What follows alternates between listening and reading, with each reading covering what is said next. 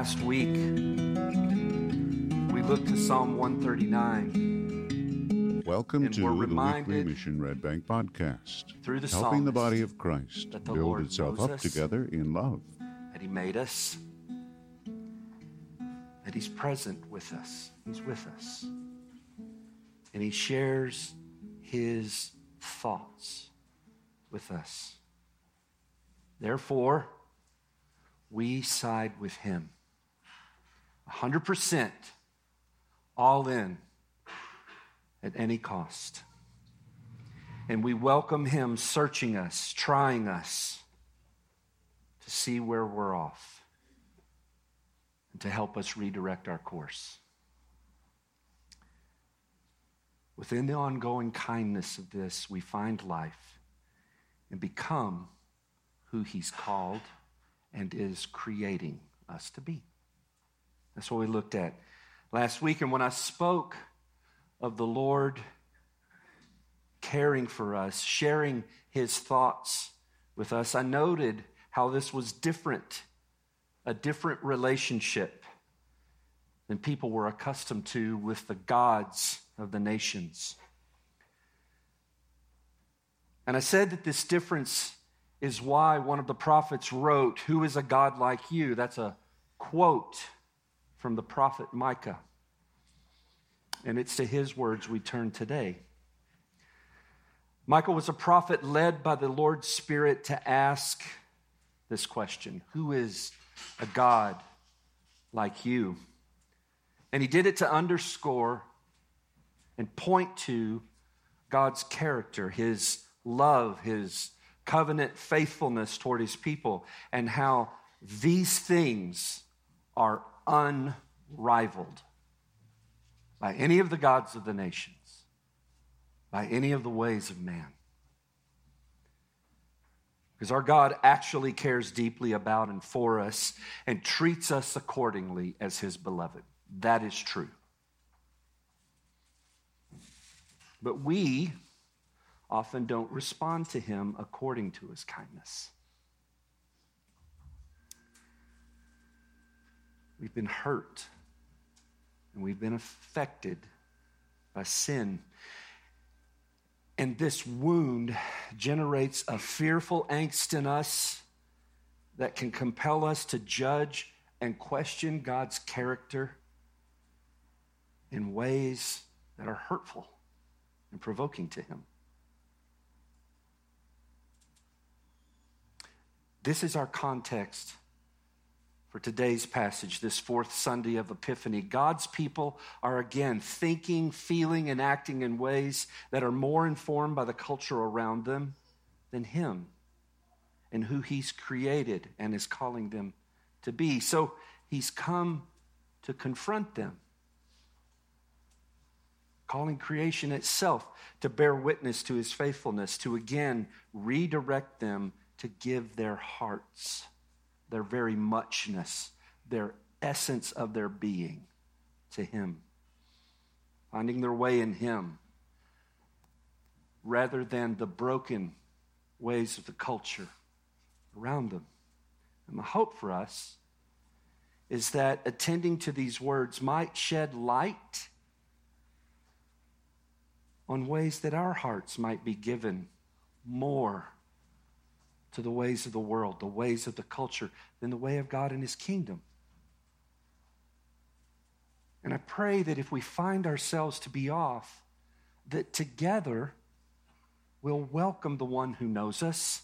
Remember back to the psalmist's words, coming to search and redirect us to confession and repentance, and in that turning, steps, new action, walking as a people in His everlasting way as agents of reconciliation, those informing the culture, not departing from it, but being in the midst of it, and by the power of His Spirit as a people informing it. Let's ask for His help to that end. Father, I pray that my words, that our thoughts, that the things we think will be pleasing to You. that it will bring about action that's pleasing to you. And whatever resists you, it's a pathology. It's not right. So teach us by the power of your Spirit so that we follow you. We pray through Christ. Amen. So in Micah 6, just to give a little bit more like boots on the ground context, in verses 1 and 2, we hear God call Micah to arise and plead his case, plead the Lord's case. His indictment of his people. He calls the mountains, the hills, the very foundations of the earth to bear witness. So Micah does this. And in verses 3 to 5, God speaks these words, "O my people, what have I done to you? How have I wearied you? Answer me. I brought you up from the land of Egypt and redeemed you from the house of slavery. And I sent before you Moses, Aaron, and Miriam." And the Lord reminds them of other rescue. "Oh, my people, remember what Balak, king of Moab, devised and what Balaam, the son of Beor, answered him. And what happened from Shittim to Gilgal. These are two different times when kingdoms of the world were trying to work against God's people and get a prophet to speak out against them. That would be Balaam. And then there was a time in Shittim where they were faithful to God, and then between Shittim and Gilgal, the covenant was broken and had to be reestablished. He said, remember this, that you may know the righteous acts of Yahweh. Remember. He's stirring their collective memory, telling them to call to mind his goodness and covenant faithfulness toward them.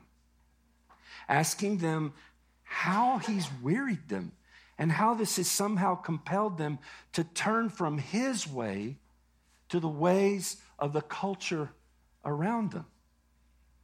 He's literally saying, guys, how has this happened? What do you think I did so that you've drifted this way? In verses 6 and 7, we hear a recording of what the people, what their response to God would be. And they respond as if he's one of the pagan gods of the culture. I'll try to point out why. With what shall I come before Yahweh? Enter Yahweh's presence. With what shall I bow before God on high? Shall I enter his presence with whole burnt offerings, with yearling calves? Will Yahweh be pleased with thousands of rams, with myriads of streams of oil?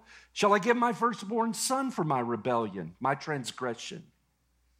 The fruit of my body for my sinful life, literally the sin of my soul. This escalating response, this list of sacrifices crescendoing, it reveals something of the people's heart. How they've lost perspective and how their hearts have drifted. You see, they've come to see sacrifice as a way to get to God, which was true of the pagan gods. Gods they had started worshiping alongside Yahweh. But this kind of ritual has never been, isn't, and will never be the way to God. Sacrifice is God's way of calling the collective heart of his covenant people to regularly, humbly recall how he makes atonement for them.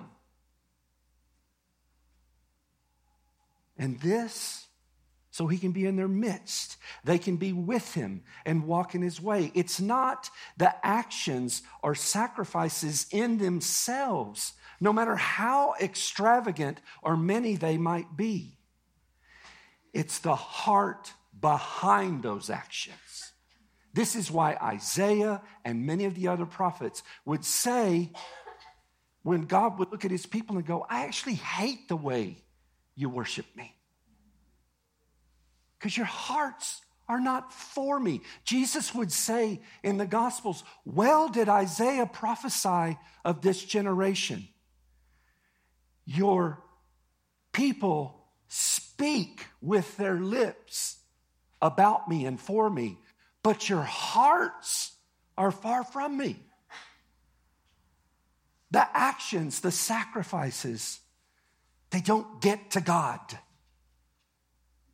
God uses them to remind us that he does everything necessary to make it so we can be with him.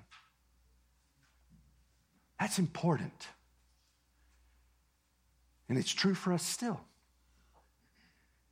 We don't do right or radical things hoping God will hear us, see us, care for us. If we do, brothers and sisters, he does hear us.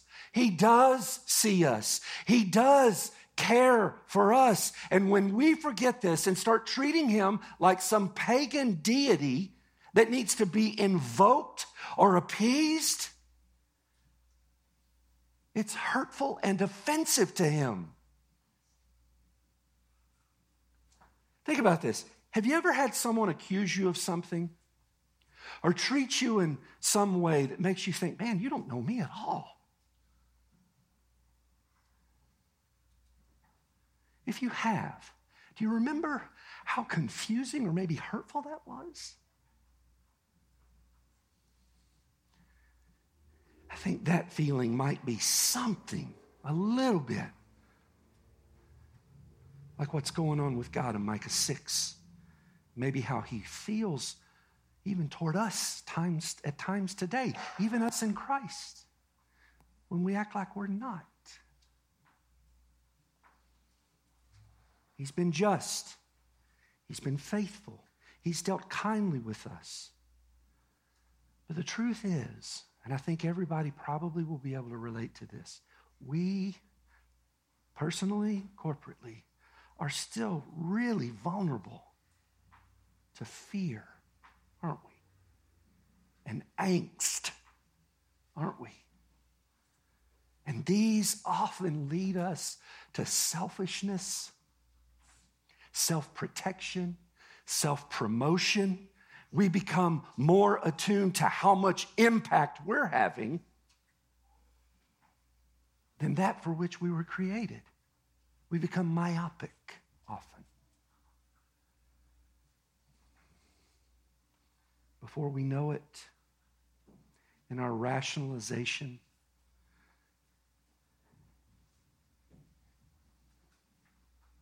like our ancient ancestors, we find ourselves walking in the way of the culture around us, thinking of and treating God accordingly, rather than walking in his way, agents of reconciliation, put here for purpose to be loving, transforming, helping, healing a people in the world meant to make it better. Not in a fundamentalist, odd way of making it something weird. God loves the diversity of culture. He loves cultures. He created them. He wants us to be in them, healing them, helping them.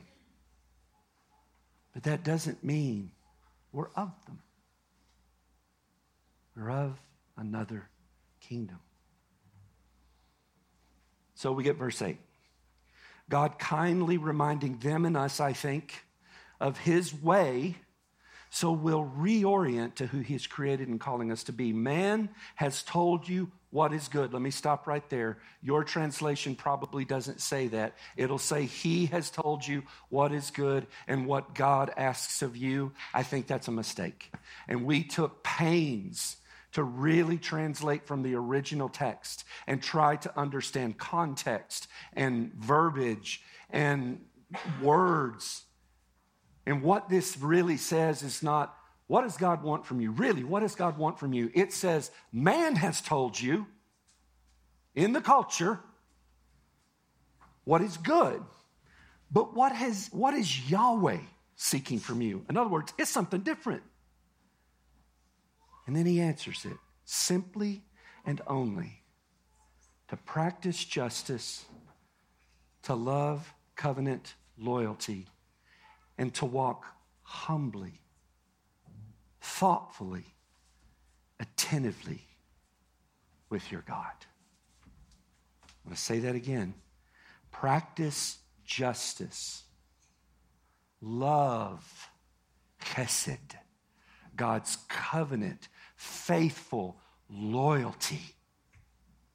It's an essence of who he is. It's how he is.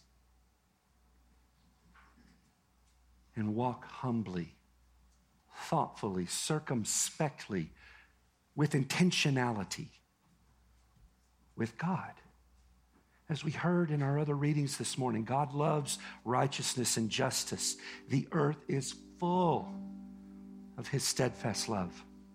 And to walk in the way of God is to give our collective heart to practicing justice, mercy, and faithfulness while attending to the specifics that are to blossom from these things.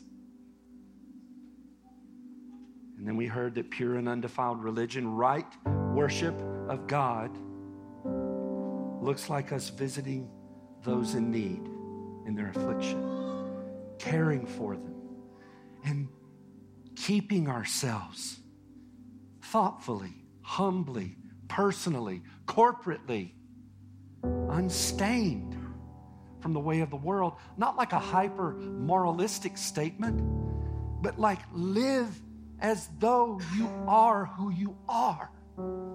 It is who you are. Live as who you are.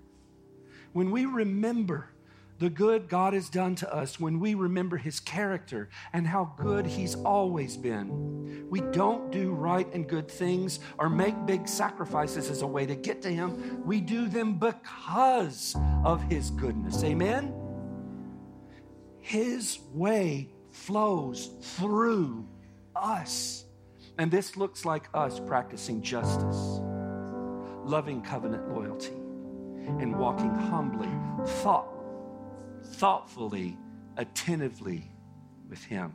This is who he's created and is calling us to be. It's explicit. It's in his word. There is no question about it. So this is our path. Mission Red Bank, this is our path to discovering and recovering our true corporate identity in Jesus.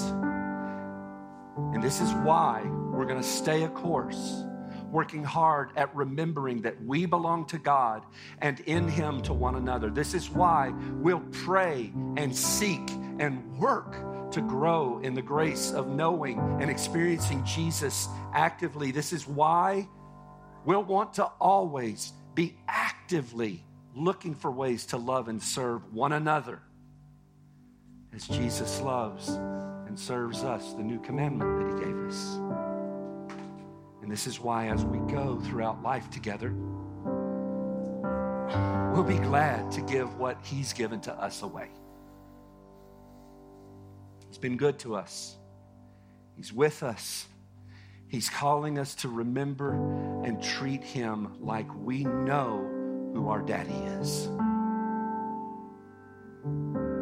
By practicing justice, loving his covenant loyalty, his faithfulness, and by walking humbly, thoughtfully, attentively with him. And if you want to take your temperature and find out if it's happening, it's chiefly revealed in how we treat one another and our neighbors. So let's help one another remember. Let's continue to do this. Let's work on it together.